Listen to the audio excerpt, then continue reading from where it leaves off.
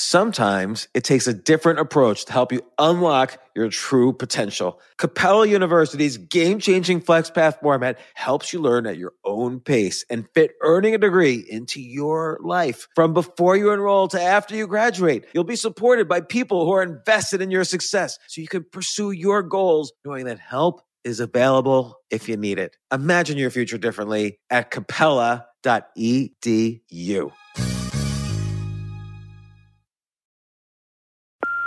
Hey Mom, first things first, thank you.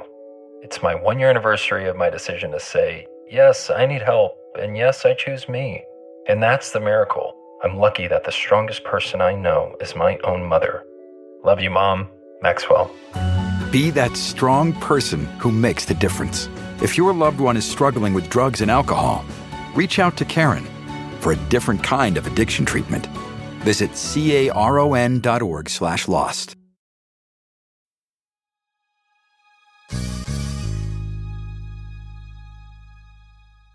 A few years ago, I had a relatively unknown author named Jordan Peterson on the podcast.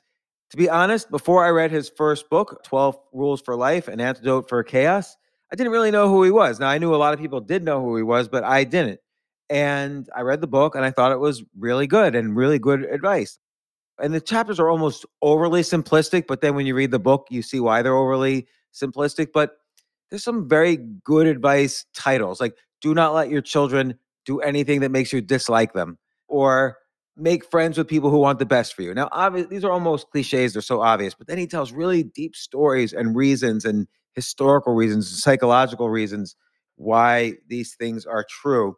And I guess at the time he was controversial because, there was stuff going on with Canada where you were required to use certain words to describe transgender. And his whole point from the beginning was he did not want the government to tell him what words to use.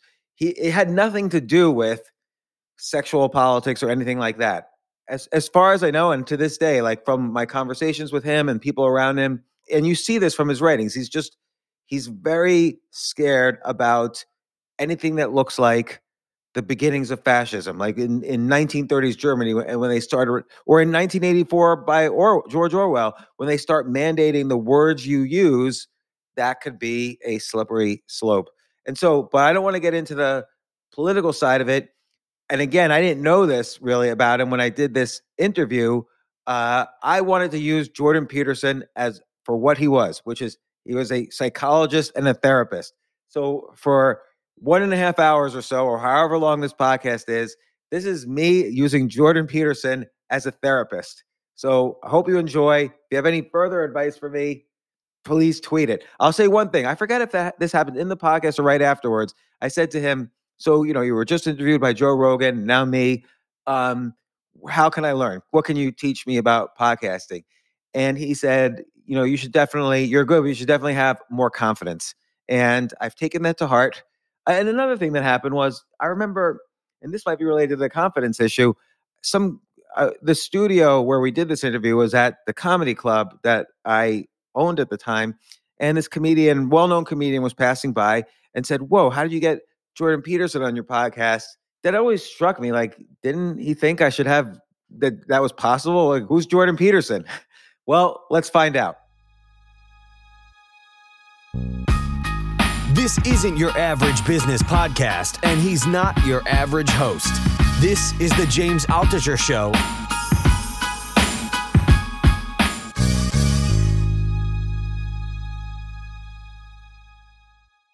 I've got Jordan Peterson in the house. Jordan, I've seen you everywhere. You're a Titan in Tools of the Titans. I've been on Joe Rogan's show. You have a new book, 12 Rules for Life.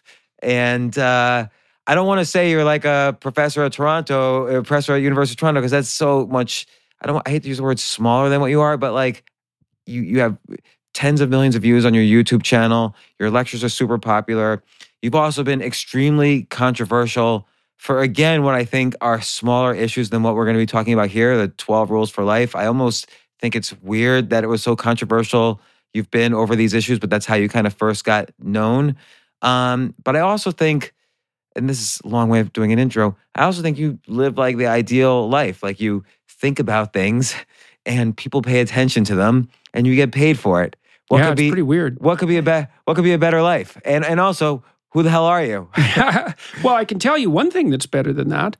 It's something that's been happening to me a lot, more and more, and really happened a lot when I went to London. It was most obvious there, I would say so far, is that now when I go places, so I went to London and my wife and I went out to a grocery store the first day we were there to pick up a few groceries. So we went to a grocery store and this young guy came up and he said, I've been watching your videos for like the last year or so. I've watched like hundreds of hours of them and it's really helped me straighten my life out and put it together and things are way better for me. Thank you. It's like, yeah, okay, great. That's wonderful. And then I went to the electronics store next door to get a little plug for my computer and a young guy came up and said, I've been watching your videos for the last year and like things are way better for me. And wherever I go now, there's people come up and that's what they say. And imagine. So this is a situation. So imagine you could have what you wanted if you went traveling. You could just conjure it up. You might think, well, I'd like people to come up and say that the things that I've been doing have been extremely helpful to them and that they've made their lives better. And they would just do that wherever you went. And so that's what's happening. There's nothing better than that. That's ridiculously good. Well, let me ask you about that because, and there's many layers here. Like I want to talk about your 12 Rules for Life book. As we're recording this, it just came out, and I think it's a fascinating book and an important book. And I also want to get a little more into your background. But two things I want to unpack from what you just said, and I apologize if I interrupt too much. But no, it's something I'm very prone to. So we'll have a little competition and right, see who does it more. So what were and then I also want to hit your controversies. But what were the things that you think you said to them that helped their life? Because ultimately, there probably was nothing I believe there's nothing you actually said to them that they were probably ready for some message and they heard that message on your videos and then they acted. But what do you think that message or set of messages were that actually helped those people who are coming up to you? How would you boil it down? There's chaos to confront. There's order to reestablish. And there's, what's the last one? I had a nice formulation of it this morning. Well, that's a good start. That's a good start. And you mentioned chaos and order in your book. Yeah. Let's start with those. Because and the world would be a lesser place if you didn't do it.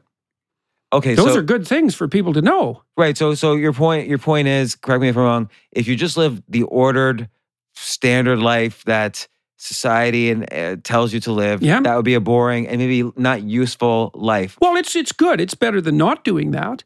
I mean, it's good to be disciplined. It's even good to conform. It's not as good as the alternative, which is to conform and to push at the same time. So give me an example of like, let's say someone's listening to this and they say to themselves, you know what?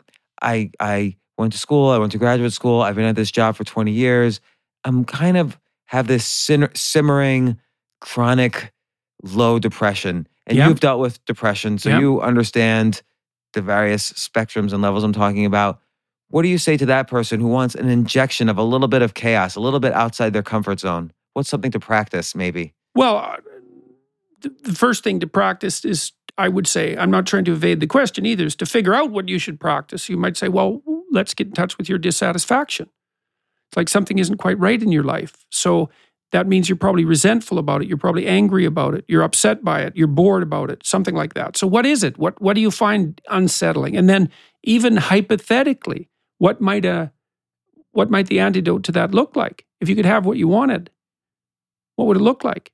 Well, that's extremely useful. And then you can start thinking about what you could practice. I mean, I think a lot of people might be out of touch though. Like you even recommend in your book, first thing or one of the first things is take stock of your life. What do you believe in? Who are you?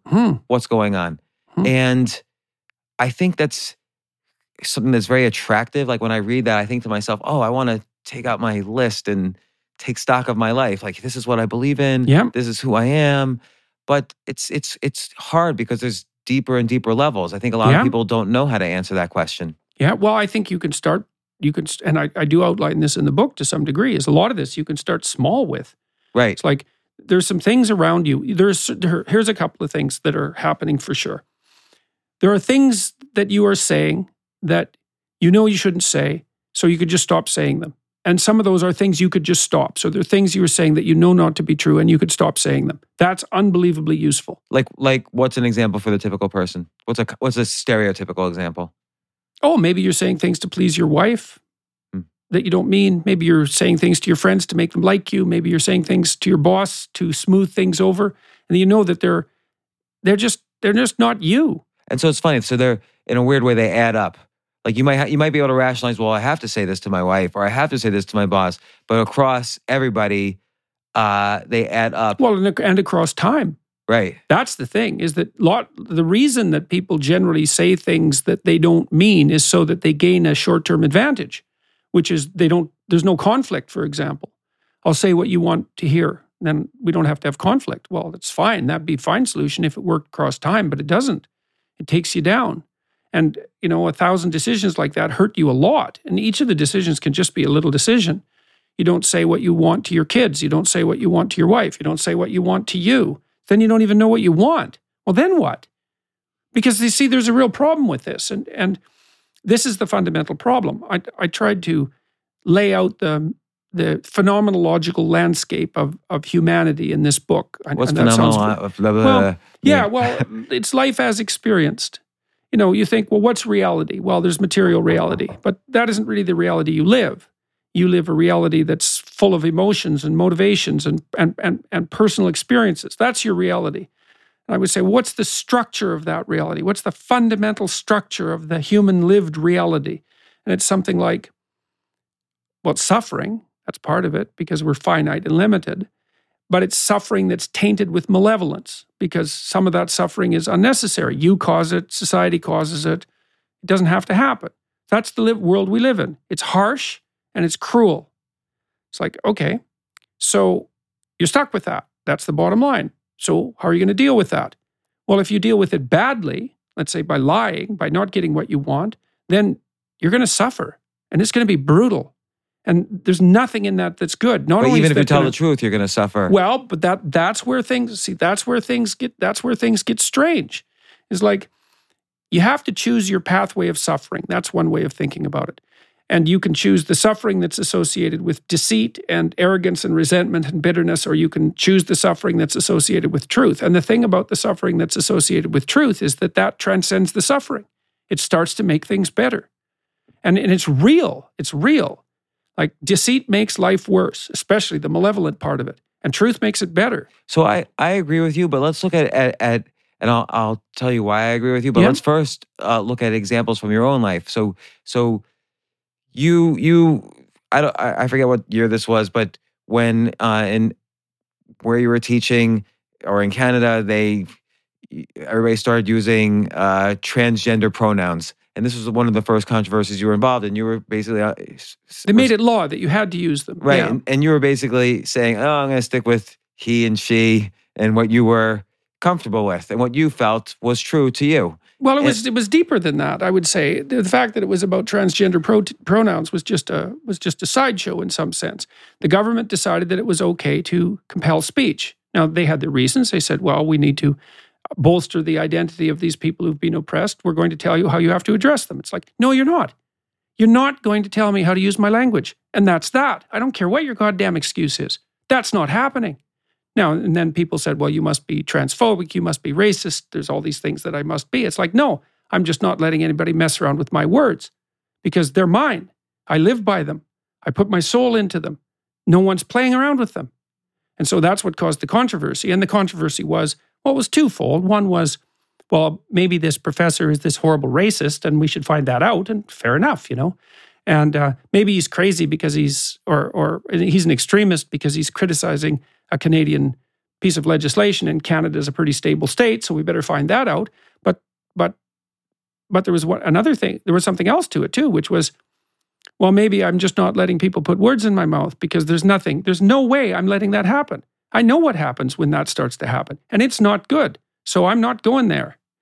And I think the reason it was controversial is because I actually said no, and I meant it. But did you feel pain when the controversy was? I mean, at some points, everyone's attacking you, right? And it's somebody, let's say 1,000 people are attacking you for something. Somebody's going to randomly hit a button that goes back to you being 3 years old and your mom yelling at you. Yeah, Just yeah. randomly. So it must have, some parts must have been extremely painful of that controversy. So the things that people were saying about you, the things that people were accusing you of, things people were well, probably if you have lying any sense, about. if you have any sense, when 1,000 people go after you and they accuse you of things, you start thinking, well, it's possible some of those things are true. And probably some of them are true because you're no saint. So how do you deal with that? Oh, well, I mean, I'd thought through what I said very carefully, and I'd thought it through, I would say, for decades. And I'd thought it through as far down as I could think it through. And that actually happens to be a fair ways down. And then I also had my family around me and my friends. And so when I was going through this, I'd talk to them. I said, well, look, here's what I said. This is why I said it. Here's how I said it. This is what people are saying. What do you think about that? And they'd say, well, I think you got this part of it right. And you were a little bit too angry there. And, maybe a bit flippant there. And so you got to modify that. And so we were feeling our way through it very, very carefully. But I'd also thought through the consequences. I know I've taught people to negotiate in very difficult situations. The first thing that you have to do if you're going to negotiate is to be able to say no. You can't negotiate with anyone unless you can say no. And no means, I'm not doing this. And it also means, I've thought through what you could do to me to get me to do this. And I'm willing not to do any of those and to take the penalty that goes along with that. And so if you're willing to do that, then you can't be moved. And I think the reason this became a spectacle, let's say, is because I said, here's something I'm not moving about. And I meant it. And I actually meant it. So because I know what happens when the government starts enforcing its requirements for speech. And it's not good.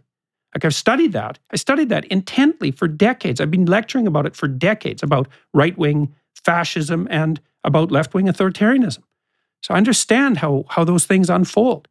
And part of that is the corruption of individual speech. Do you think this happens all the time in society? I mean, essentially, I feel like there's language and then there's allowable language.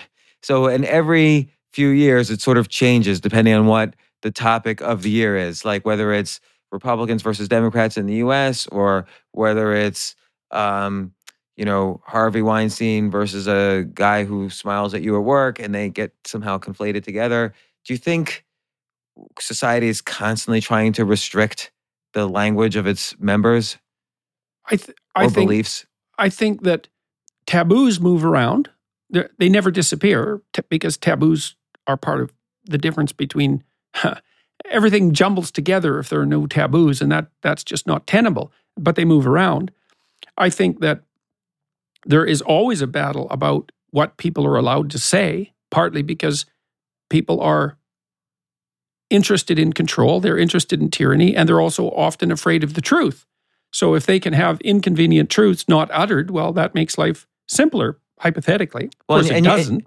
And you put it nicely in your book that people need to kind of, and you've said this in other places, people need to kind of clean up their own house before trying to change the world. People should make their own bed, for instance, before going out there. Yeah, well, that's a rough chapter. That's chapter 6. It's set your house in perfect order before you criticize the world. And in that chapter, I write about one of those topics that no one wants to talk about. I wrote about the Columbine kids and the high school shooters. I understand those people.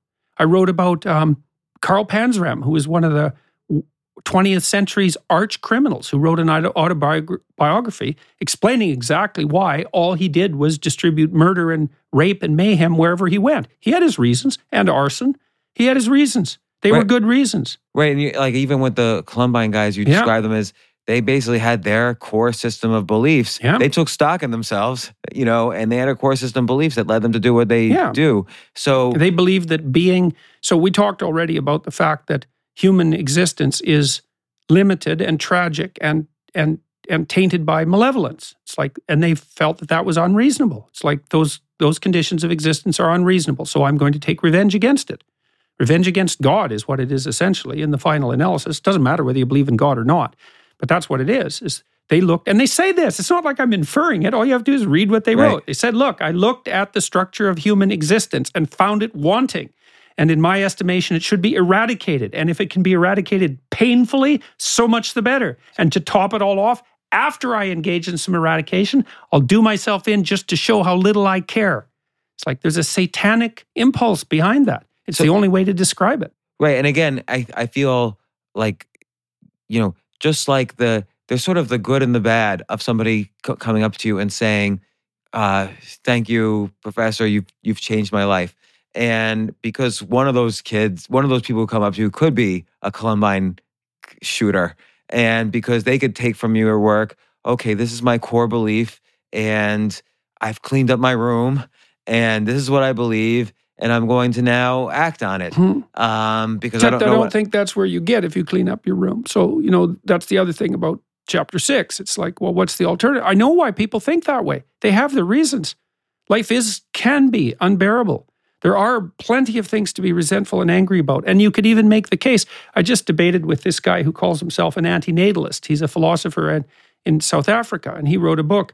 I think the book was called Better Not to Be, something like that. But his claim is that conscious existence is so painful and so brutal that we should not work for its furtherance. We should end sentience. We shouldn't have children. It's wrong to bring children into the world. Why? Because they suffer too much. And that's a powerful argument. Same argument that Ivan Karamazov uses against his novitiate brother in the Brothers Karamazov. It's like, what kind of God would produce a world where the suffering is this intense? It's like, that's a good argument. Well, what do you do in the face of an argument like that? I said, well, if things are so bad for you that you can barely tolerate them, do everything you can to make them better before you complain. Because maybe you're wrong. Maybe you just haven't put yourself together enough. It's like, well, maybe and you suggest take the small. If you can't figure it out, go smaller. Take the smaller steps. So, but some people don't know. Sometimes you have to get into that practice of taking that first small step. They don't know how to do that. Oh, they also don't know in some sense that it's even possible. I mean, right, because they've been beaten down so much. Like, maybe they never had a good example. Right, even one.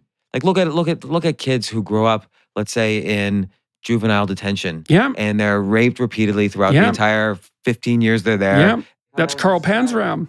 And so that all they've seen is the worst horrible form of life, what life has to offer. I have a friend like that. That's exactly what happened to him. And he had a terrible time of it. He was brutalized horribly from the time he was, his life story is unbearable. He was brutalized terribly from the time he was 5. He had measles, chickenpox, and mumps at the same time. He's a Native American guy. And then he was in the hospital when he was about 5. He just about died. And lots of his people did die because of such things. And then when he got out of the hospital, he wasn't an English language speaker. He spoke his native tongue. He was waiting for his grandparents on the dock. They were going to come and take him back to where he lived. And instead, the bus picked him up, took him to a residential school in Canada. And it was one of the horror show residential schools. And he was like brutalized for like 8 years. He couldn't even speak the language. And he just had a terrible time of it. Like, he was just tortured, starved, you name it. And when he came out, he was just a mess. He said he didn't know which way was up. He didn't know if it was male or female. He didn't know anything. And he half did himself in with drugs and alcohol. But he put himself together when he was about 40, 35, started to carve, and became a very good artist. And he's put his life together a lot. So, even people who've had those terrible experiences, they can come out of it. And he's something, man. He's a deep guy.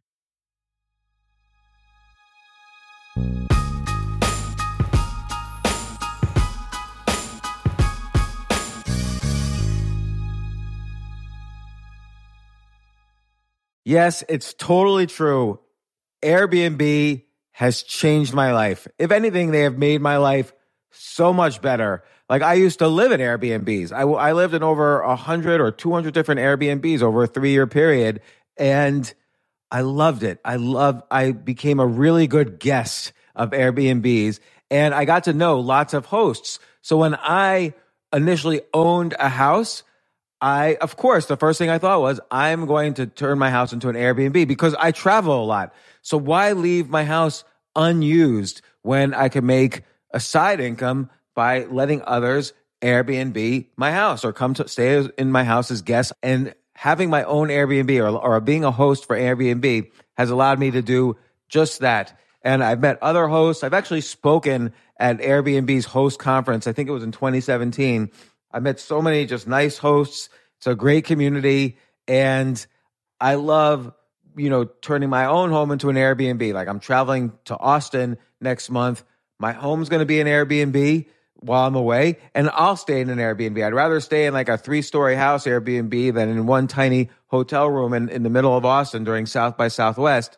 So listen, while you're away, your home could be an Airbnb. Many people host on Airbnb, but there are people who are just letting their house sit empty, who've never thought about it or didn't realize their space could be an Airbnb. Hosting can easily fit into your lifestyle and is a great way to earn some extra money. So if you have a home, but you're not always at home, then you have an Airbnb.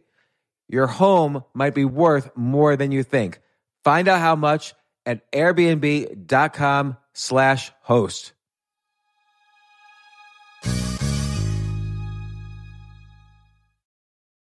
Daylight savings time is starting up again. Okay, podcast is over. That's all you needed to know.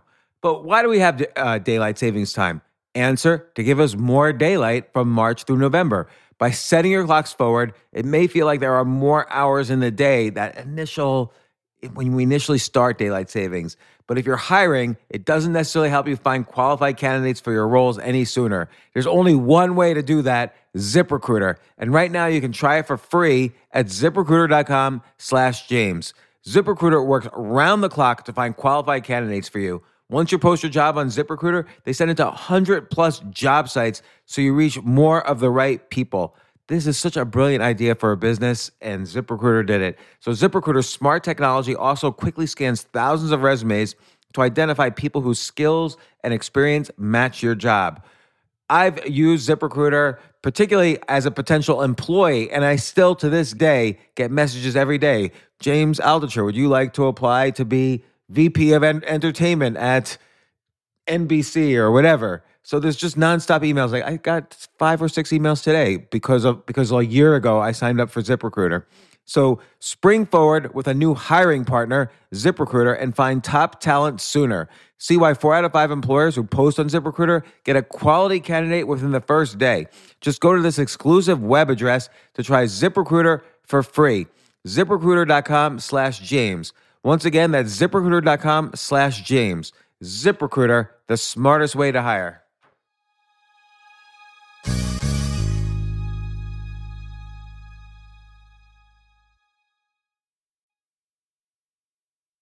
So I think in some cases, you're right. They can come out of it. Yeah. In some cases, they can't. Yeah. And not even the ones who are brutalized from early on. Sometimes people just fall apart midlife. Yeah. And they say, oh my gosh, nothing good is ever going to happen to me. Because you're right. Life is not just, let's even make it milder. It's not just that life is suffering with malevolence. It's just life is hard and it's every single day. Like it never ends. Well, we could add that to it too. It's grinding. It grinds away at you as well. Yeah, right, which is the chronic low level. Like I got to get up. The boss is going to yell at me. Yeah. I got to take care of the kids. Yeah. I don't love my wife or husband or whatever. Yeah. So a lot of these people, if you say to them, well, no, you can change things. Just start making your bed better or whatever. They're going to say, no. The initial reaction is to defend. No. They're going to defend their limitations. There's that saying, if you defend your limitations, then they're yours. Well, they don't generally, if you don't get accusatory. Like, so if I'm working with someone in my clinical practice, I certainly don't say, well, look, your life is miserable and it's your fault. It's like, I don't start with that at all. It's like, it's no bloody wonder your life is miserable. It's amazing that it isn't like that all the time for everyone, but it's not the way you want it. So let's see if we can jointly discover ways that you can put things together. And then it's a matter of very, very careful problem solving. So what's an example where you helped? And again, not just from there's 2 problems. There's 2 examples of problem solving. One is there's the people you don't know. So there's the periphery people who they watch your YouTube videos and they indirectly received help from what you said. They started their own problem solving and you changed their life and they came up to you and said that. Then there's the people you see in your clinical practice where you're able to really put your ideas in practice and help people. So again, what's a specific example where you've helped someone where it seemed inconceivable to them that they could be helped? And then what do you suspect also helped these people on the periphery? Well, if you're trying to help someone who's in a rough situation, well, let's say you're trying to help them with their relationship. You might say, you ask them to start watching themselves so that you can gather some information. So that they call that collaborative empiricism. That's a behavioral psychology technique. It's okay, let's take a look at your relationship for a week. And all you have to do is figure out when it's working and when it's not working. Just keep track of that for a while. Or when it's working horribly and when it's working just not too bad. Maybe it never gets to good. Let's start distinguishing between those two things so that we have some real sense of what happens when things are not good. Well, my wife ignores me at the dinner table, or my wife ignores me when I come home, or all we ever do is fight, or something like that. We think, well, I think you just described all my marriages. well, then we start small. It's like, well, how would you like it? How would you like your wife to greet you when you come home? Well, I'd like her to stop what she's doing and come to the door. It's like, well, ask her under what conditions she'd be willing to do that, and let her do it badly. It's like, say, look, like we're not getting along so well, and I got this idea. Maybe if one little thing we could do is just change the way we greet each other when we come home. You're watching TV, I'm watching TV. We walk into the house, neither of us pays any attention. It's not good. So let's try this for a week, because you make it small, right? Let's try it for a week. When one of us comes home, just shut the TV off and say, like, how was your day? And listen for 10 seconds, something like that. Let's see how that goes. And like if you're willing. Carl Jung said something very interesting that I really liked. He said that modern people can't see God because they won't look low enough. I really like that. And this is a concretization of that. It's like, tell me what that means. It means that people underestimate the importance of small things. They're not small. How your wife says hi to you when you come home, it's not small because you come home all the time. Like what does your dog do when you come home? It's like it's happy, man. Comes to the door, it greets you, it wags its tail. It's like, hey, and you're happy. It's like, there's my dog. It's so happy to see me. And you think that's not such a big deal. It's just you coming home. No, you come home 3 times a day. So we could do the arithmetic. Let's say you spend 15 minutes a day coming home, something like that. And then it's every day. So that's 7 days a week. So that's 105 minutes. So let's call it 90 minutes for the sake of the arithmetic. 90 minutes a week. So that's for 6 hours a month, 72 hours a week, 72 hours a year. So you basically spend 2 40-hour work weeks a year coming home. That's roughly 25, let's see, that's 1/25 of your total time. It's about 3% of your life. You spend about 3% of your life coming home. Fix it. And it's interesting because then fix 30 more things. This is the second time, right? So this is the second time you brought up the fact that it's not any one moment or any one thought. It's the fact that these things add up. And then that becomes your life. Well, and you just said too, when we were talking about this, you said, well, it isn't just that life is tragic and miserable and malevolent. It's that it grinds away at you. Yeah, it grinds away at you 50 different ways. Okay, fix them. Fix them. Like here's an example. Let's say this happens to couples a lot. They don't sort out their food preparation arrangements. So neither of them really take responsibility for it. The husband is aggravated and irritated because he feels he works enough and it's not really his job in the kitchen. It's sort of a feminine role. He feels sort of demeaned by it. He doesn't really know how to cook anyways. And the wife thinks, to hell with it. I'm not doing this because like it's a traditional role and I'm just being oppressed. And so fine. So then what? Well, so no one really buys groceries properly, or if they do, they buy second-rate food. And then no one really cooks. And if they do, they serve it cold, badly prepared, and in a hostile environment. It's like, fine, except that's 6 hours a day. Okay, so that's 42 hours a week or 160 hours a month. It's like, that's it's 10% of your life is misery. It's like, fix it. So then you think, well, how would I like the food to be prepared? Well, let's say it's good, nourishing food served by someone who's pleased to prepare it to people who are happy to receive it. That would be nice. It's like, say thank you for Christ's sake when someone makes you something to eat, and mean it. And don't whine about having to cook in the kitchen because someone has to do it, and you should get your act together so you can do it with some joy. It's like, really, 40 things like that, and your life is fixed. But they're all the trivial things that we do day to day. It's like the things you do day to day are not trivial. Your holiday, that's trivial. Your adventure, that's trivial. Your mealtime, that's your damn life. So get it together. You think, well, what else? Well, there's no romance in my life. It's like, okay, when was the last time you took your wife out to a movie, to a date? We don't date. Why not? Well, we did that when we were first going out. We got married. We don't have to date now. It's like, really? So that's what you're going to tell me? You don't want any romance in your life. That's your solution. So then maybe I get the couple to agree to go out on a date. They're not happy about it because it's like, well, this dating, it's just stupid. It's And like, they're out we of don't really get practice. along. And they're out of practice. Maybe they were never any good at it. Plus, they don't like each other very much. So they go out on a date and then they both come in and maybe they talk to me and they say, well, we took your advice and it didn't go very well. I think, so that's your solution, is it? You're going to come back here and you had one miserable date. You're both really bad at it. And now you're going to throw it in my face and say, that sucked, you're stupid, and there's no solution to this problem. Ha, we win. It's like, that's what you want for the rest of your life, eh? It's like, go on 40 dates and know that you're both idiots, and just like everybody else, and that maybe you could get half decent at it. So by the 20th date, it's kind of enjoyable some of the time. And then maybe by the 40th date, you're not so bad at it. And then you have it for the rest of your life. It's like, yeah, that's something worth aiming at.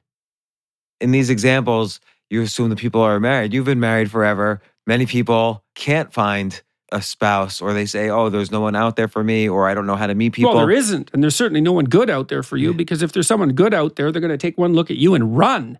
It's like, so, Particularly me. No, probably not particularly, but so what would you say to that person? I mean, I'm just like throwing like life problems at you and seeing what you say. Yeah, well, the first thing I would do is ask for the specifics. It's like, okay, so we'd go over your relationships and say, well, tell me about a relationship you had that worked for a while. I don't care. It might be a brother, a sister, could be a child, could be a parent, could be a lover, whatever. Tell me about something that worked. And then tell me about something that didn't work. And then let's see if we can figure out why the thing that worked and why the thing that didn't. And that gives us a starting point, right? We want to do a careful analysis and then think, well, then what do you want from a relationship, and where do you think the pitfalls are? And we talk a little bit about the traditional element of a relationship too. It's like, well, it's not easy to have a marriage if you're not staying within the bounds of the tradition to some degree. Mostly when men and women get married, one of the things that sustains them is having children, because it's like, well, what else are you going to do together? Well, not have children. Okay, fine, but like, what's your alternative plan?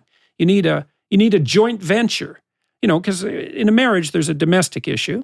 It's like, how the hell are you going to get along in the household? There's a business issue. How are you going to integrate your economic life and your productive life? There's a romantic issue. There's an adventure issue. All those things have to be thought through and sorted out. And then with any luck, and there's a spiritual element too, and which of course, has to do with communication. It's so funny because it sounds like these are also important as an individual. There's a spiritual issue. There's a romantic issue. There's a business issue. All these things have to be dealt with as individuals as well. One of the things we've developed, I did this with my colleagues, Daniel Higgins and Robert Peel were the two co-constructors. Daniel's been working on this for like 15 years before, worked on it for 15 years before we made any money on it. But we put together this program called self-authoring. And what self-authoring does, it's a practical life improvement program. So the first thing it asks you is, okay, imagine you're going to treat yourself like you were someone worth caring for. That's hard, man. But just imagine that for a minute. So imagine you like yourself and that you would do something for yourself so that your life wasn't as miserable as it could be. Just that. All right, so now let's take stock. If you could educate yourself the way you think would be useful, what would that look like?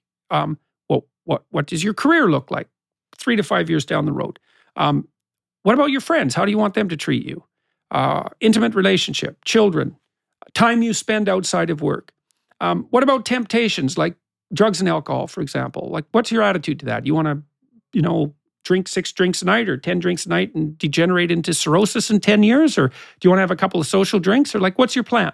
How are you going to regulate that? Because that's a pitfall that people often fall into. So, right, because again, it's the thinking short term versus long term. So one drink doesn't kill you.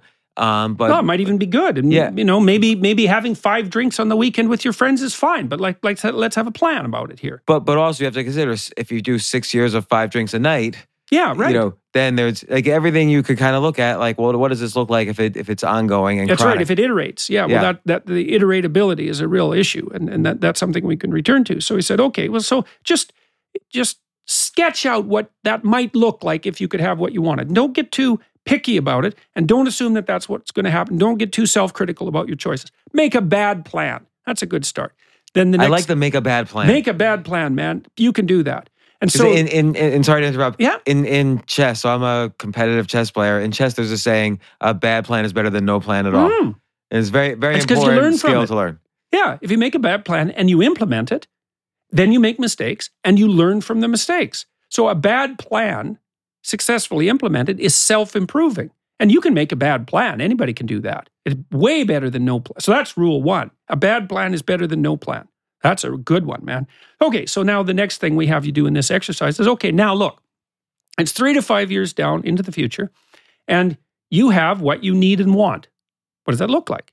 Assuming you're taking care of yourself. This isn't some pie in the sky dream. It's like you're a real person. This is a real plan. It's a real vision. You get to have what would make your life justifiable to you, that what would justify your life to you. Well, what does that look like, even in principle? Okay, sketch that out. Fine. You got 15 minutes. Sketch it out. Make all the mistakes you want. Don't worry about it. Just sketch it out. Then we do the next thing, which is, all right, now, you know your weaknesses and your characterological flaws and your susceptibility to temptation and your resentment, your bitterness. Okay, that takes the upper hand and augurs you in. You're in hell in 3 years. What does it look like? Well, everyone knows that. So they write that down. They go, oh my God, yeah, oh yes, that would happen. Yeah. So they make this. So now you've got two visions. You got a little vision of heaven. You got a little vision of hell. Now you can run away from the vision of hell and you can run towards the vision of heaven. You've got some motivation. Well, that works like a charm. We've been doing that with university students, and it increases the probability that they'll stay in university about 35%, 30 to 35%. And it really works for the guys in particular, because it works better on men. It really works for the guys who are doing the worst. It's like, make a plan. Make a plan. Because they have a societal pressure more, I think, to have a plan. Well, I think they have the luxury of not having to have a plan. Like, if you're a guy and you haven't got going by the time you're 40, it's like, well, you're probably screwed, but not for sure. You could still have a career. You could still have a family. If you're a woman and you haven't got going by the time you're 40, it's like no family for you. The pressure's on if you're female. You got to get yourself together by the time you're 35, because you run out of options. With guys, it can be, so they have the luxury of less necessity, but they also have the pathology that goes along with it. So I think guys are more likely to not grow up, but it's also that in our culture, we've got this terrible confusion between tyranny, male power / tyranny, and male competence. And the radical, especially on the radical left wing, point their finger at men and say, you're a tyrant. It's like failing to distinguish between competence and tyranny. And then when any competence manifests itself, they crush it out like it's tyranny. Well, that's not helpful, not in the least. So let me ask you this question. I agree with you, but I sort of feel like it happens on both sides. Like I feel both sides call each other out. There's no communication in the middle. I mean, what you're saying too. Sounds like, Ayn Rand's, main characters in her books, but it's not just an alt left or alt right thing. I think both sides are tyrannical. Well, the Ayn Rand thing's a good comparison, because the problem with Ayn Rand is there's two problems, is that all her good people are the same person. There's no diversity among them. All the bad people are the same people, and all the good is in the good people and all the bad is in the bad people. Well, that isn't how life works. Like that's the difference between Atlas Shrugged and Crime and Punishment. Yeah. I like the Atlas Shrugged. They're fun to read. They're romances. They're adventure romances. They're fun to read. And she's got a point. Like she was a critic of a collectivist society. Fine. She had her reasons, man. Her family escaped from the Soviet Union. But the problem with Ayn Rand is that she doesn't portray the battle as a battle within. She portrays it as a battle between competing sets of ideologies. And that's just not accurate. Like it's accurate, but it's insufficiently accurate.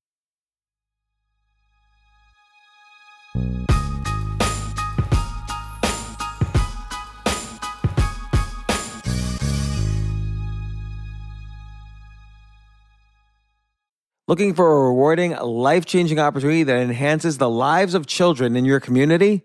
Well, with almost 50 years of experience, Huntington Learning Center is the nation's leading K-12 tutoring and test prep franchise, dedicated to shaping brighter futures for both students and franchisees. Huntington is the top revenue-producing supplemental education franchise in the U.S., and their proven system is the key to success for you and your students. The Huntington Advantage includes low startup cost turnkey systems, dedicated support teams, national and local marketing support, and multiple revenue streams to help you build a life-enriching and profitable business. No education experience needed. In today's environment, the need for tutoring has never been greater. When you become part of Huntington Learning Center, you're filling an urgent need in the growing $5 billion supplemental education industry. To learn more, visit huntingtonfranchise.com. Make a meaningful difference, pursue your dreams of business ownership, and be a positive force in your community. Don't wait. Visit huntingtonfranchise.com today.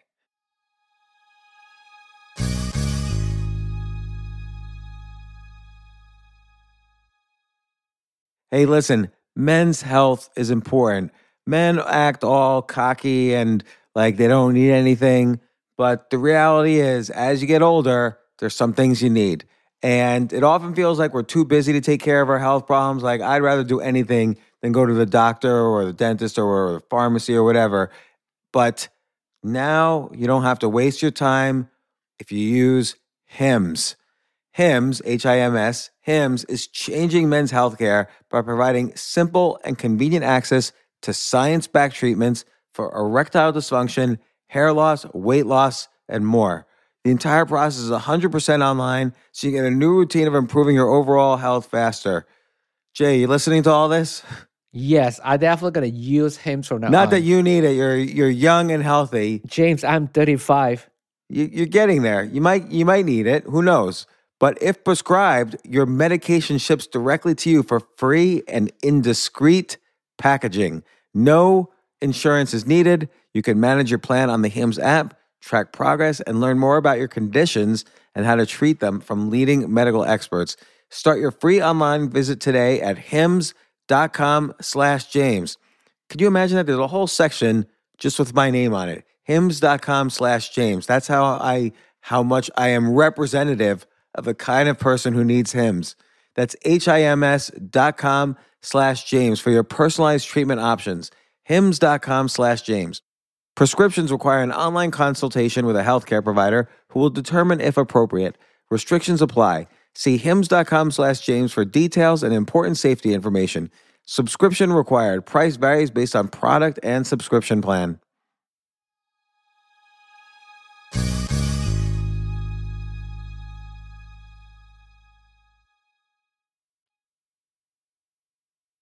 I guess though in Atlas Shrugged, there's the almost indoctrination of the main character. I forgot the woman's name, where she's competent from the beginning. I feel actually her books are books about, because I don't have the political understanding of her background. I sort of feel her books are about competence. And there's a competent group of people and an incompetent group of people. Yeah. And then there's the people who are mostly competent and they get indoctrinated into full competence. And I think that's another interpretation of her books. And I agree with... Well, I would say that's the positive part of her books, is the distinction between competent and incompetent. Which doesn't necessarily have to be alt left or alt right. Again, it gets back to what I appreciate in your book, 12 Rules for Life, kind of having some, like you said about your controversial stance earlier, you had thought about something for years and you thought you really felt deeply, decades. So you built up this core truth inside of you that you were able to express. And so if somebody didn't have the same level of coming from the core that you had, it wasn't going to affect you. Now, you might not be right. You could be, for instance, totally wrong. Maybe you had to do a century of thinking for all you know. But you know at least that where you're coming from. And I think a lot of times people don't know where they're coming from. Well, that's also why they should start small, because people know where they're coming from about some things. Right. You know, they know where they're coming from about some things. So I would say you should start from a place where you know where you are. You know, and you can tell, like if someone's continually bullying you and there's something that has to be said, you know what you have to say. You might not be able to say it, but then you have to figure out, okay, well, I have to put myself in a position where I can say this. And it's a problem. You know the problem. You know the solution. That doesn't make it easy. It doesn't make it obvious. It doesn't make it without risk. None of those things. These are real problems. It's like what I say about dragons. You know, the dragon's a mythological figure. So, well, go out and confront the dragon. It's like, yeah, go out there and confront the dragon. Yeah, wait a minute, though. It can eat you. It's no joke. You know, I've had many people in my clinical practice, in my life in general, who've been swallowed by the dragon. It's not something I would recommend. It's not good. Okay, so these are real problems. They can't be solved just with heroic hand waving.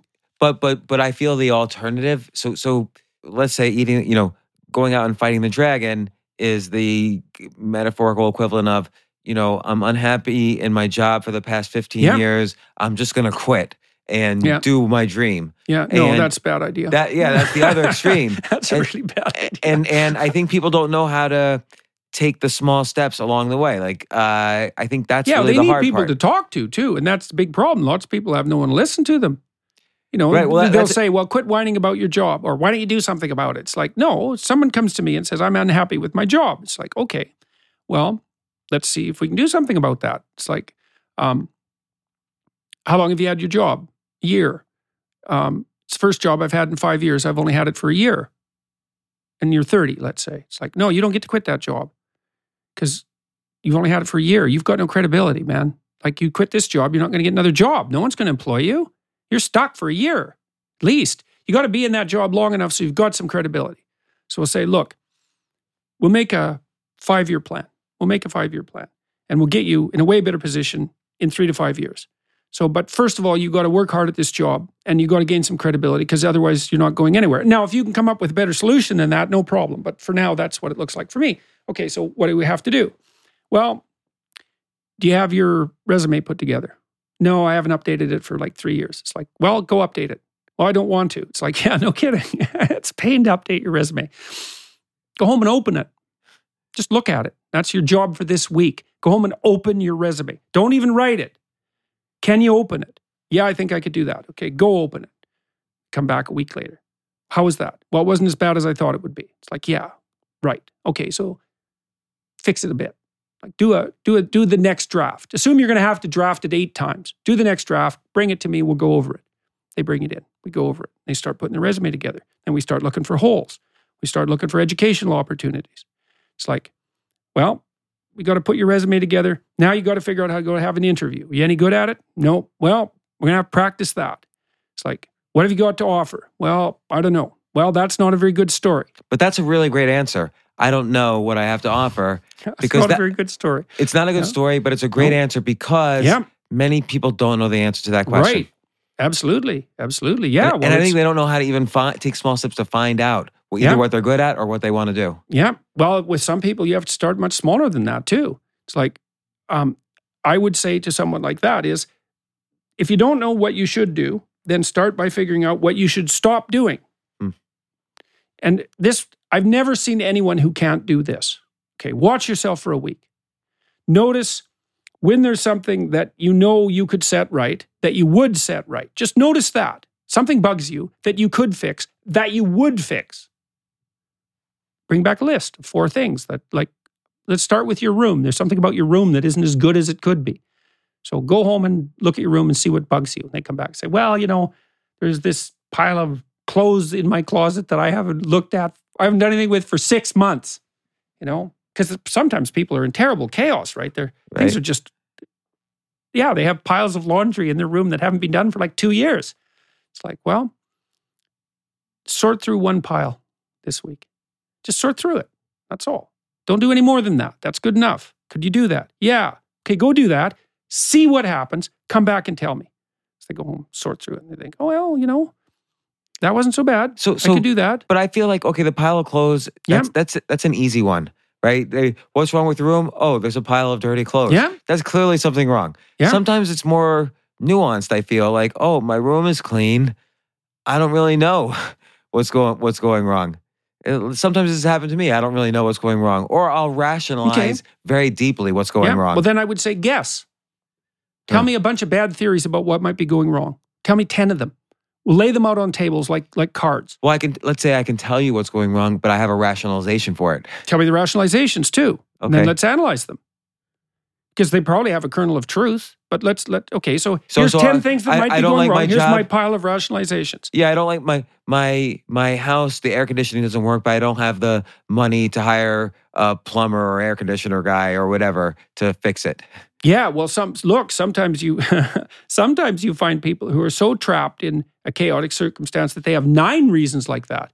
My air conditioner doesn't work, and I don't have the money to pay for it, and I don't have the education to get the job, and there's 10 things that are standing in the way. And that happens in romance, that happens in business, happens in career choices, and sometimes, spirituality. Sometimes too, you find people who are so stuck you can't help them out. Like it has happened to me rarely, but it's happened. So like that's the dragon issue. It's like sometimes you're just in the belly and that's that. You're done. That's horrible. You're done. That's rare, but it happens. You think that's rare? Yeah, I think it's rare. I think when you were in it's the middle, rare that you can't get out of it. When you were in the middle of, let's say, your deepest depression, I know, look, I've experienced Great Depression in the past. You have, when you were at the bottom of that, did you feel like there was nothing you could do to help? You would see people walking around smiling and you wouldn't even be able to understand how did these people smile? With deep depression, that's virtually the definition of that. Yeah. And I mean, I'm also not saying that people don't find themselves in situations that they can't fix. That happens, like I had clients who developed a terminal illness while they were working with me. It's like they have pancreatic cancer. It's like, well, then what do? You try to make it no more hellish than it has to be. That's what you've got. And that's actually a lot more than nothing. Yeah. I mean, I had a real object lesson in this with my father-in-law, Dale Roberts. His wife, my mother-in-law, developed frontotemporal dementia when she was about 55. And that's, degenerative neurological diseases, they're pretty much up there with the worst things that can happen to you. There's lots of terrible things that can happen to you, but those are bad. And so she lost her language function over time. Took about 10 years. She couldn't talk by the end of that. And eventually she got to the point where she couldn't get up out of the chair by herself. And then he had to put her in a home. But I watched him. He was kind of a man about town. He was kind of a drinker, a partier, real extroverted guy. Not the sort of person at all that you would think of as naturally gravitating towards a nursing role. Jesus, man, he was a trooper. He took care of her like you wouldn't believe. It was just phenomenal. And if he would talk to us sometimes about what was going on with my wife's mother, and we would offer suggestions, like we told him to get an electronic display that he could put on the fridge that would tell her over and over where he went if he stepped out or what time it was and that sort of thing, and had alarms put in the house and all sorts of things. And he would be on that right away. Like if you could offer him a solution that was going to make it less awful, he would implement that right now. And he took a situation that was pretty damn brutal and he made it at least bearable. But there was more than that. More than that happened because of it, because he turned out to be such a attentive caregiver for his wife. His kids liked him more. It showed a side of him that no one had seen. And so his kids got closer to him. And so what he did brought the family together. And it brought it more together, Like my wife straightened, there was a bunch of reasons why she straightened out her relationship with her father completely, but that was definitely one of them. And then I was there when she died, the week she died, and my wife volunteered in a palliative care ward. She's a tough cookie and has been through a lot of rough things. And her sister works as a palliative care nurse, and the other one was a pharmacist. And they came together at their mother's deathbed, and they were really helpful. Like when she was thirsty, they put water on her lips and they, cool her brow. And they weren't fighting over her remains in the death room. They were together. And it made it, and the whole family became closer together. Now she died, say, it must be 6 or 7 years ago, and she's gone, and there's a big hole there as a consequence of that, but everybody's closer. And so there were benefits to be had. Well, I think, often when a death in the family occurs, also the opposite happens because everyone's so conflicted internally but can't express it. Yeah. They all end up fighting, and then they're fighting over the will, and they're fighting about the funeral. Then you turn tragedy into hell. Yeah. And tragedy is one thing, but hell is something else. Yeah, and I think, it's great we're talking about it, and it's a great people are listening, but I think when people are in the middle of it, just like, I'm going to suggest when you were in the middle of your depression, I don't know what you were experiencing, but sometimes it's hard to know then that it's even happening. That it's hard to know when you're visiting through hell that this is what hell looks like. Well, I would say there's a difference between depression and hell, even though depression can be really bad, like really bad, like unbelievably bad. Hell is fighting with your siblings over the will at the deathbed of your mother. That's hell. Depression is just misery. right. And hell is when 1,000 people write you, let's say, hate mail over something you say, and one or two of them, happen to hit the right button Yep. that affects you. Yep. That feels like hell to me as well. Because then you question your core beliefs. The core is shaken a little bit. Yeah. And Well, that's especially hell if it hits you somewhere where you have violated your integrity. Right? yeah. Because if you think, well, But what if you rationalize violating your integrity? Like, for instance, let's say take on the transgender thing. You had a bigger picture, which is that my free speech shouldn't be limited, and free speech in general leads to authoritarian societies and so on. But let's say someone was actually offended by you not doing this, and so you have to balance that a little bit. That you have this bigger, broader vision, but also there might be individuals who are really hurt. Now, your point might be it's okay. I would balance it. I mean, in my clinical practice, I've talked to every sort of person you can possibly imagine about every sort of thing, and if I had a transgender client, I've had plenty of clients who had problems that were just as complex socially as being transgendered. We deal with that on an individual level, no problem. I'd have no problem dealing with it at an individual level. It was when it was mandated by law that I had a problem with. It's like, right, but I bet you a lot of the people who were attacking you weren't as smart as you, and so were personally offended. Or they just went on the attack because they were angry, small people, and you became... Or they were hurt, or they were confused. I'm willing to bet 90% were just angry people, and you became the object of their rage. Yeah, well, there was definitely some of that. There was no doubt there was some of that. And so that's difficult to, like you say, fighting the dragon. You could have also just not been controversial and not had all that hate directed towards you. So what drives you to, like, do you... Oh, well, I read the policies. Like there was a bunch of proximal reasons that I made my initial video. One was that I had 3 clinical clients in the last 2 years and the 2 years before that who had been bullied into a state of poor mental health by social justice warriors at their workplace. One in a bank, one in an educational institution, and one working as a counselor. And I thought 3 is a lot. Like, that's a lot. So by them standing up for their beliefs against some societal rules, they were bullied to the point where they were depressed or anxious or suicidal or whatever. Yeah, exactly. And they were very different people. I think I need to be in your clinical practice. I think I have to talk to you after the podcast. Yeah, so that was rough, but I noticed that. And then one of them in particular was, and then I'd been talking about the rise of political correctness with a colleague of mine who's a pretty leftist guy, but a reasonable guy. And he said, well, this is all very bad, but it's no wonder people don't speak out about it because they feel that the price they would pay personally compared to the advantage that would be gained socially is disproportionate. And when are they right? Well, they're almost always right. But except that it depends on your span of apprehension, because I know what happens if you don't say what you believe to be the truth. In a your societal soul way, corrupts. I see, okay. And that's not good, because that's what you've got. Like in the final analysis, like what my stepfather or my father-in-law had to deal with his wife's dementia was his character. That's what he had. So his character that he knows as a person, a persona of, he's a person in love, and this is what a person in love does when the people they care for are hurting. Well, that and all the things that he had practiced doing. Like the fact that he was able to step up to the plate when it was necessary meant that he had made a lot of really good decisions and hadn't made a lot of really bad decisions. Like he wasn't resentful. He didn't say, oh my God, why? I mean, I'm sure he did from time to time because everyone would. Like, why is this happening to me? Isn't this so unfair? Isn't the whole world corrupt? He didn't rage around. He didn't immediately put her in a home. He only put her in a home when he actually could not take care of her anymore. At some point, you have to stop because there's no point in you dying along with the person. It's just not helpful, right? It's hard on everyone. It's worse. So when's the line? Well, he put her in a home when he couldn't lift her out of a chair anymore. When's the line on, like this happens in family relationships all the time, where your parents, siblings, whatever, are insufferable, they're rude to you, they're cruel to you. When's the line when family is no longer worth putting up with?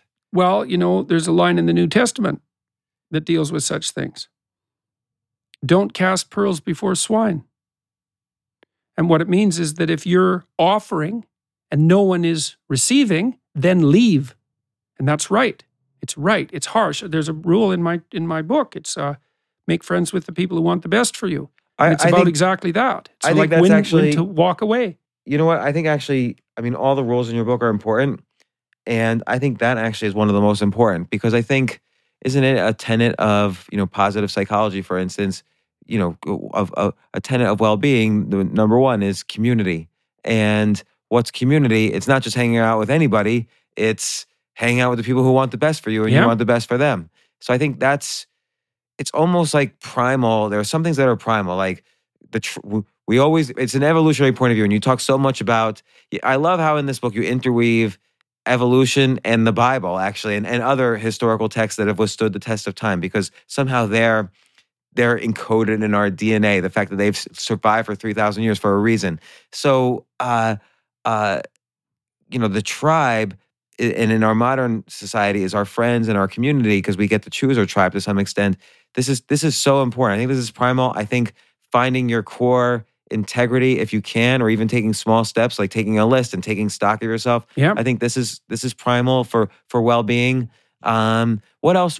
I mean, obviously you have 12 rules here, and I think actually it's also primal for people to come up with their 12 rules because you even sort of suggest that these are your 12 rules. It's not necessarily everybody's 12 rules. So what? Yeah, and there it could be a different 12. Yeah, although I like your 12 rules, and you have funny names on some of them, but I think like telling the truth, again, getting to your core integrity.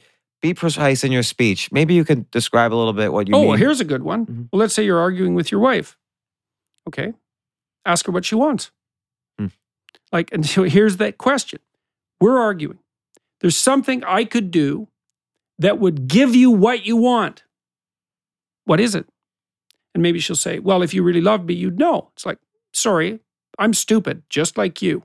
I hardly know what I want. How the hell am I going to figure out what you want? And even if I should know, it's going to take me a long time to learn. So you're going to have to clue me in because I'm clueless. What if she doesn't know the answer because she's just as clueless as you? Then we have to figure out what the answer is. It's like we're having an argument. You want something. We better well figure at least what are your conditions of satisfaction. We have a rule in our house, a couple of them. One is, if you're complaining, announce your rules of satisfaction.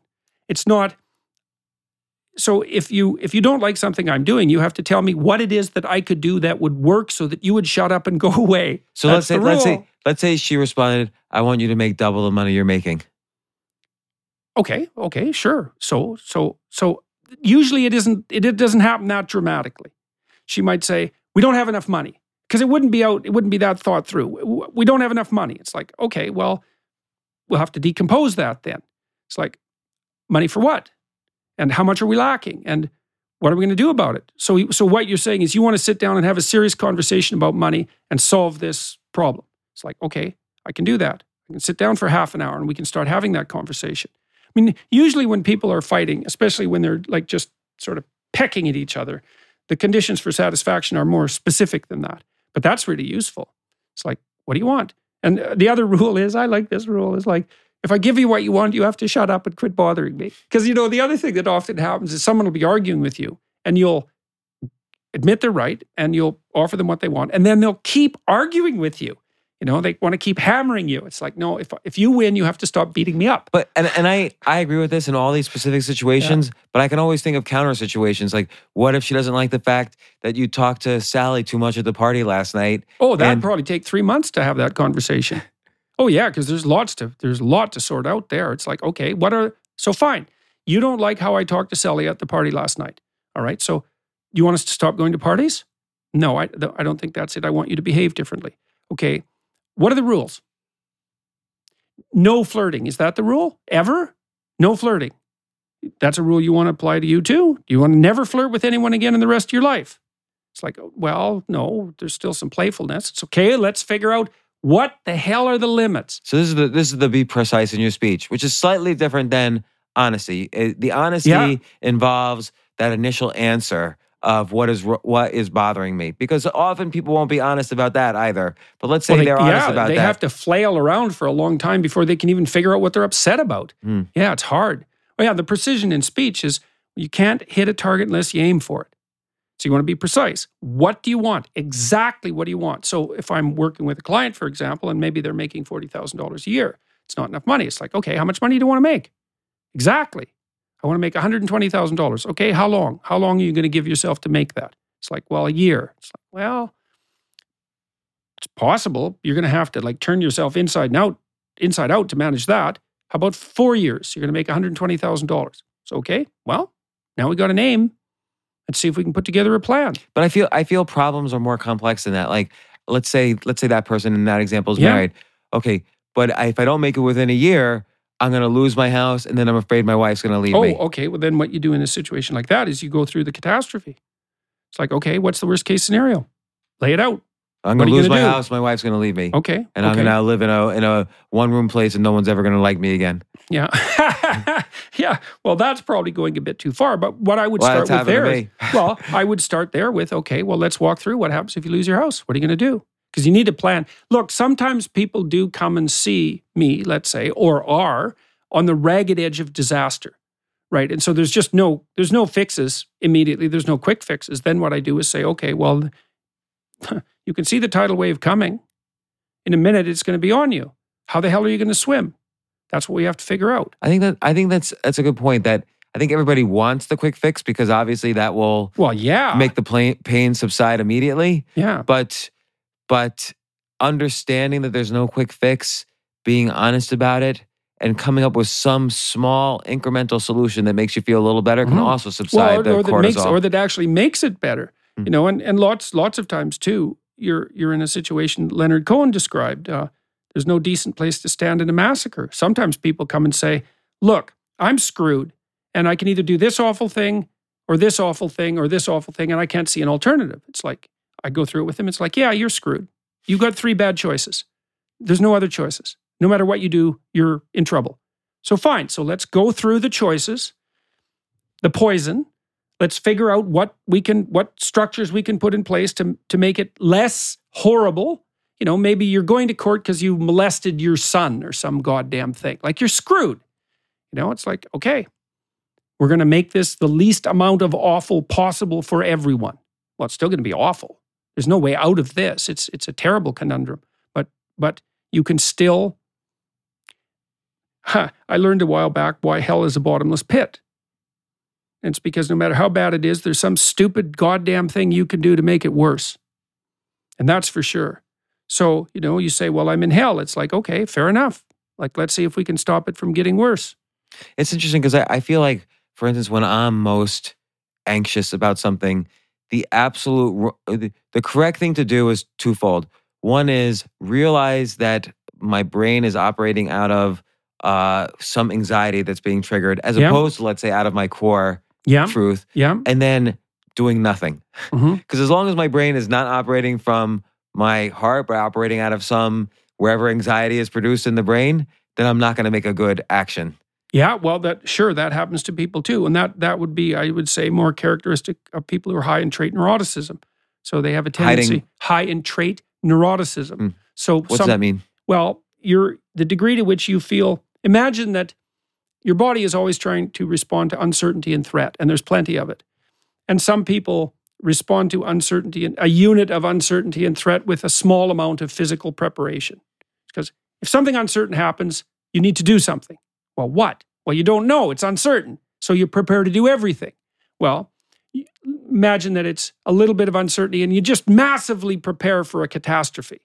Well, you might be right. It might be a catastrophe. Yeah, let's say you feel a little chest pain. You might think, oh, God, I have serious heart disease. Yeah, exactly. So like, why not freak out completely and immediately rush to the hospital? It's like, yeah, why not? Well, it's an unsolvable problem because sometimes you're right when you catastrophize. And some people are wired to catastrophize more than others. So that's pure genetics does that. So, well, if you happen to be in that category, then that requires a different clinical approach. That means that you wouldn't be treated so much for the problems that you have. You'd be treated for the excess anxiety that you're experiencing. There's lots of ways that can be dealt with. Exercise helps. The one thing I always recommend to people who are excessively anxious is, on this first thing I'd ask you is, what do you eat for breakfast? So what do you eat for breakfast? A cookie. Okay. So I can tell you this, you'll cut your anxiety 50% if you change the way you eat breakfast. So eat a protein and fat heavy breakfast and eat twice as much as you want and do it every day. And you'll find you will not believe how much difference that will make to you. Is that really true? Oh, absolutely. And a cookie is the worst thing you could possibly eat for breakfast. So partly because, so let's say you have a hyperreactive nervous system. It sounds very probable given the sorts of things that you've said today. So you react with a lot of preparation to rather small signs of threat and uncertainty. Okay, so you sleep, you wake up, you stress yourself, your body hyperproduces insulin, takes all the sugar out of your blood, and then you're in a hypoglycemic crisis. You won't fix that till you sleep again. So what you need to do is you need to get up in the morning. I would also recommend get up at the same time every morning. You can go to sleep whenever you want. Get up at the same time. Pick a time. I don't care when it is. Pick a time. 10 o'clock, 8 o'clock, whatever. So you wrote this in the book, and I questioned, it's different from, let's say, Arianna Huffington's book on sleep, where she recommends 8 hours. 8 hours would be good, but I'm doing minimal interventions here. Okay. It's like, you're not going to get your whole life together. Yeah. We're not going to aim at that. If you want to do two things that will really change your levels of negative emotion, it's like, first of all, get up at the same time, because you should stabilize your circadian rhythms. Because if you're more emotional and more prone to psychological pain and anxiety than a typical person would be, you might have unstable circadian rhythms. And the best way to stabilize them is to get up the same time every day. That would be a help. And then I would say, before you do anything, eat. Don't look at your email. Don't look at your phone, nothing. Get up, eat. So I'm not hungry in the morning. It's like, this isn't enjoyment. I don't care if it tastes like cardboard. Enjoyment will come 2 years from now when you start to become accustomed to eating breakfast. For now, and just try it for a month. Because then you'll know. I know what'll happen. You'll be way less anxious. And what'll happen is you'll notice that things don't bug you as much. Something will happen and you'll think, I'm not reacting to that as much as I usually do. And then you'll also notice, I reacted to that, but I recovered faster. That's what'll happen. And I'd bet that if you did that for a month, you'd find your anxiety levels drop 50%. And then that might put you back in a more normal range. Maybe not. Maybe you'd still be higher anxiety than normal. And then there's other things that could be done. So, but I've had people, it's so funny. People will come and they're just anxious and paralyzed, I says, well, I think that's do you a eat common... breakfast? No. It's like, well, you're starving. Okay, so let's fix that first. Well, that won't work. It's like, let's try it for a month. I think there's a disconnect, like somehow in our society, there's a disconnect between food and the concept that food is fuel that runs the body and the brain. 25% of our calories a day is burned by the brain. Oh, yeah. Especially if you're stressed. Yeah, so we need food as fuel, and I don't know if people really think of it that way. Yeah, and you don't want to use carbohydrates. You want to use fat and protein. So that's the other thing. Protein, fat heavy. Stay away from the sugar. Don't eat any carbohydrates in the morning. Eat bacon and eggs. Eat cheese. Eat peanut butter. Don't eat bread. Don't eat cake. Don't eat cookies. So let me ask you. So this is. I've had clients. I said, well, I won't cook breakfast. It's like, okay, that's fine. Go to the bloody pharmacy and get a case of Ensure, which is what you drink if you're diabetic. Drink 2 Ensure when you wake up in the morning. It's like that'll only take 10 seconds. It's not a full meal, but it's a hell of a lot better than nothing. Start with that. Whatever will do it, man. Make a milkshake with peanut butter and milk, and drink that. But try it. It'll believe me. You won't believe how much difference it makes to you. So, and this veers slightly away from what we were just talking about. Although I'm definitely going to follow all that advice. How does someone's listening to this and they're thinking, man, this guy's so smart. I'm going to read his stuff. I'm going to watch his videos. You have people coming up to you in the street saying, oh, you changed my life. What did you do to do this? That's a pretty good life you lead. I'm a clinical psychologist. Right. And a professor and an author. Yeah, but the clinical psychologist part really matters in this. Is like I've read the great clinicians of the 20th century. But not only that, you've done serious studies of the Bible. You've mentioned Crime and Punishment and Ayn Rand books, Brothers Karamazov. There's more than just getting a PhD in psychology. You're also a huge reader. And I think that's great because that allows you almost to absorb the lives of others in just a book as opposed to living their lives. Yes, right. And so there's lots of internal work you've done, but then you also put yourself out there. You do these YouTube videos. You go on these podcasts. Like, it seems like there's a method to the madness a little bit. Like, you want to be out there. Well, the method is the reason for the method is outlined in the first book I wrote and the second book. It's like, well, life is brutal and there's evil. Fix it. Fix it. And so you got nothing better to do, man. So do it. What are you fixing? I'm fixing. Why does it make you happy when the guy in London people, comes up to you? Because I know what the alternative is. What's the alternative? Hell. Is someone not coming up to you saying you're relevant? Is that hell? No, that's just not as good as it could be. Auschwitz, that's hell. The Gulag, that's hell. Yeah, we've already been there. It's like, we don't need to go there again, as far as I'm concerned. And you feel also... That was bad enough. For me, that was... Solzhenitsyn thought, Alexander Solzhenitsyn, the Russian author, he thought the most important thing that happened in the 20th century was the Nuremberg trials. And he thought that, and I think he was right.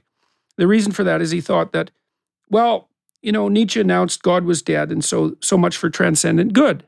It's like, okay, so much for transcendent good. It was a pipe dream anyways. Well, what's the problem with that? Well, now there's no up. That's a big problem, because what the hell are you going to aim at? If you got nothing to aim at, your life has no meaning. So it's actually a big problem. Okay, so we got rid of transcendent good. Well, so then we have what happened in Nazi Germany.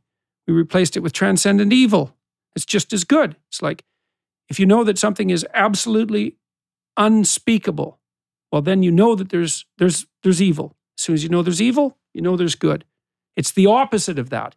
That's what I've been searching for. So there's this story that happened in Auschwitz, the camp guard. And this is, I spent a lot of time trying to understand this. So, you get taken to Auschwitz, you're in a bloody train car, you're packed in there with a bunch of other people, you're all starving to death. It's so cold in the train car that all the people on the outside freeze to death. So they're just solid corpses by the time you get to Auschwitz. All the little kids have perished. All the old people have perished. Everyone's half starved. You're taken away from your family. You're not even around people that speak your language. Then you're dumped into this city-sized compound. You're just screwed. You think that'd be good enough for your enemies, but that's not good enough. So then the guard comes up and maybe you're looking still like, you're not dead yet, and so there's still some misery to be extracted from you. And so the job that's put forward for you is, here's 100-pound wet sack of wet salt. It's like, how about you carry that to the other side of the compound? That's a city, right? It's not like 200 yards. It's like a mile. Carry it to the other side of the yard. When you're done, carry it back. It's like, okay, so my question is, who would do that to someone else? That's the first question. And the second question is, what can be done so that that doesn't happen again? Yeah, well, so that's what motivates me. The first is, that's evil. That's the infliction of suffering for the point of the suffering. That's the thing about that people don't understand about the Nazis. That's art. It's art of pain. And the Nazis were unbelievably good at that. And you don't understand that at all unless you know that that's about you. Not as victim either, although also about victim. It's like, you're the guy who did that. You're the guy who did that.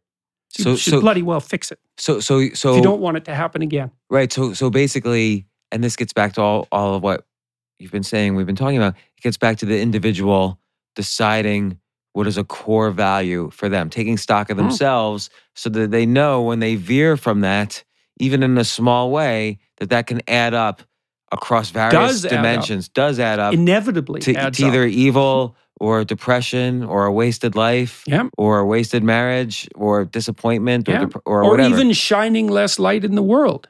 It's like, one of the reasons that young guys, I think, but young women too, have been happy with what I've been talking about online.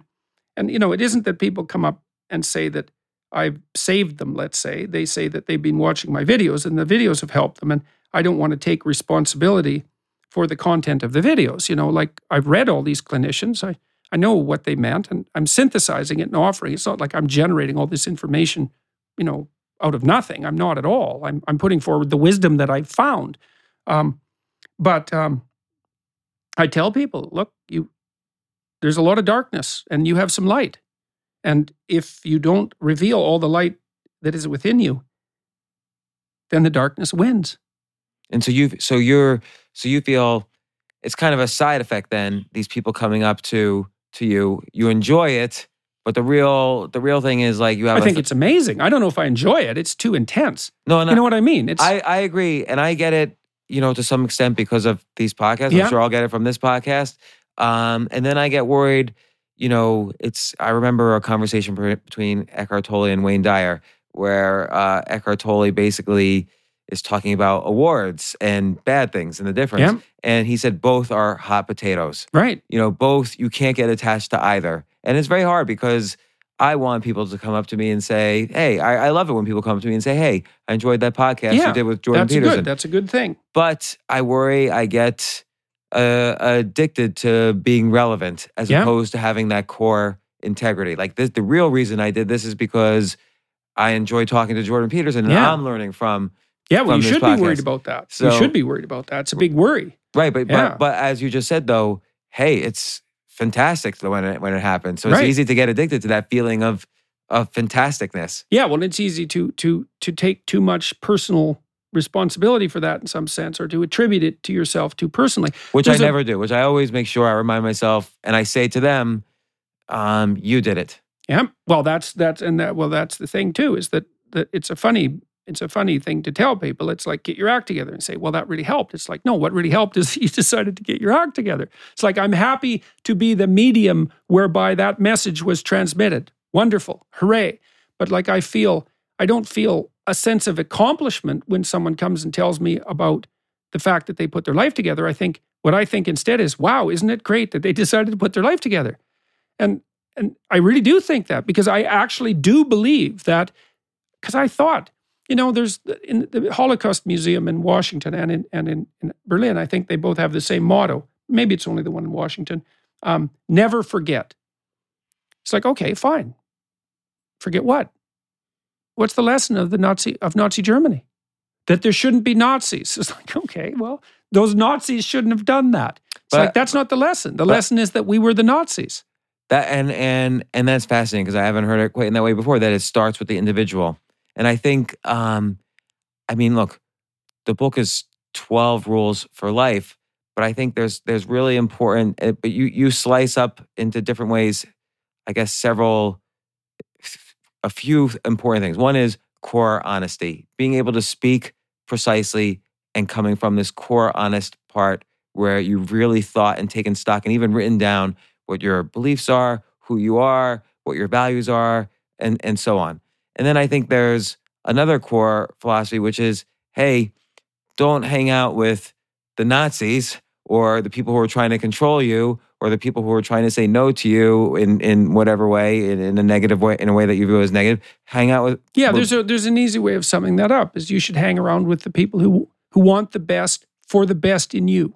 And I think a third thing is small steps or even bad steps are okay. Mm-hmm. So small bad steps are good. Personal improvement doesn't mean run next year's marathon. It means run down the block if you've never run before. Mm. Like personal improvement can happen in many dimensions. The trajectory is everything. Right. And so and I think, and the book is fantastic because I think you attack these different areas from the 12 rules, but then also even within each chapter, there's stories that you've experienced, stories from the Bible, stories from other books, stories from patients' experiences, stories from history.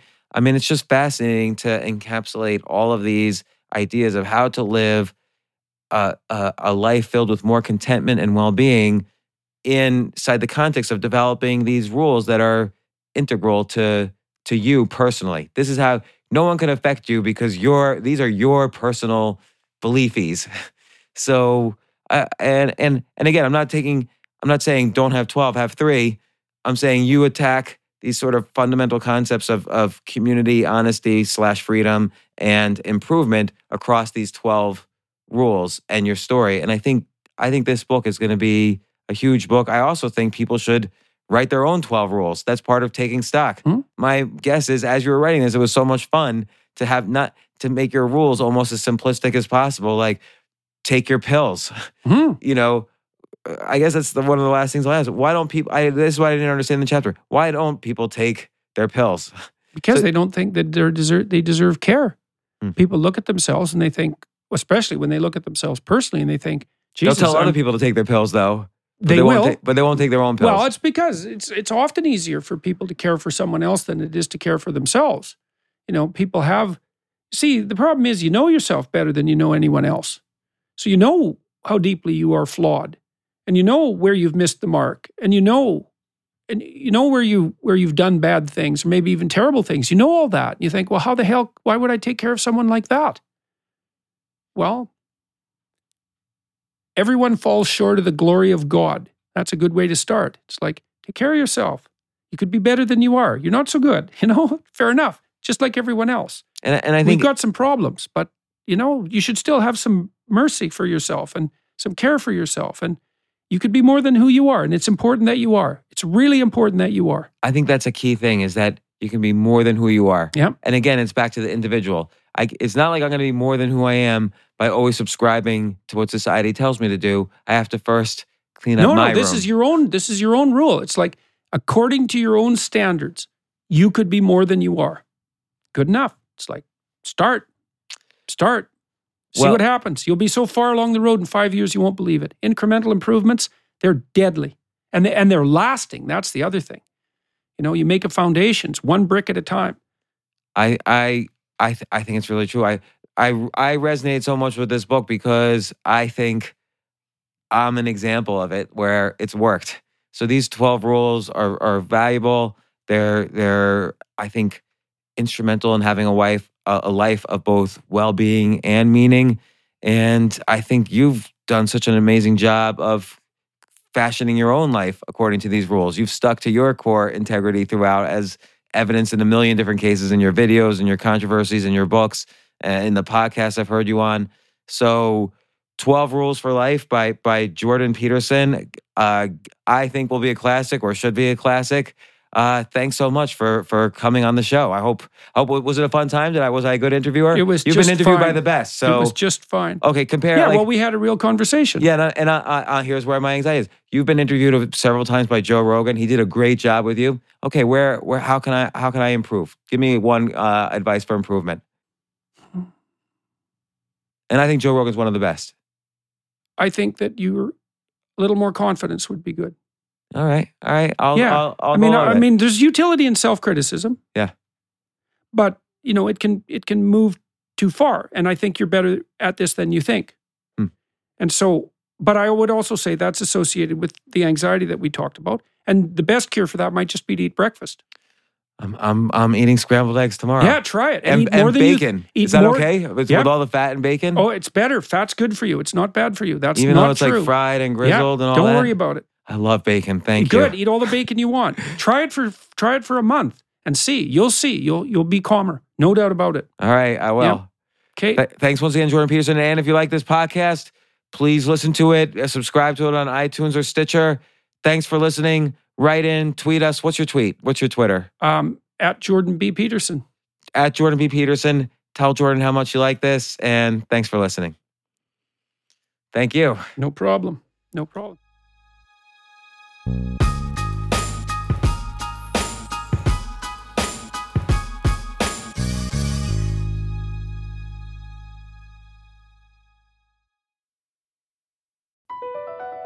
Across America, BP supports more than 275,000 jobs to keep energy flowing. Jobs like building grid-scale solar energy in Ohio and producing gas with fewer operational emissions in Texas. It's and, not or. See what doing both means for energy nationwide at bp.com/investing in America.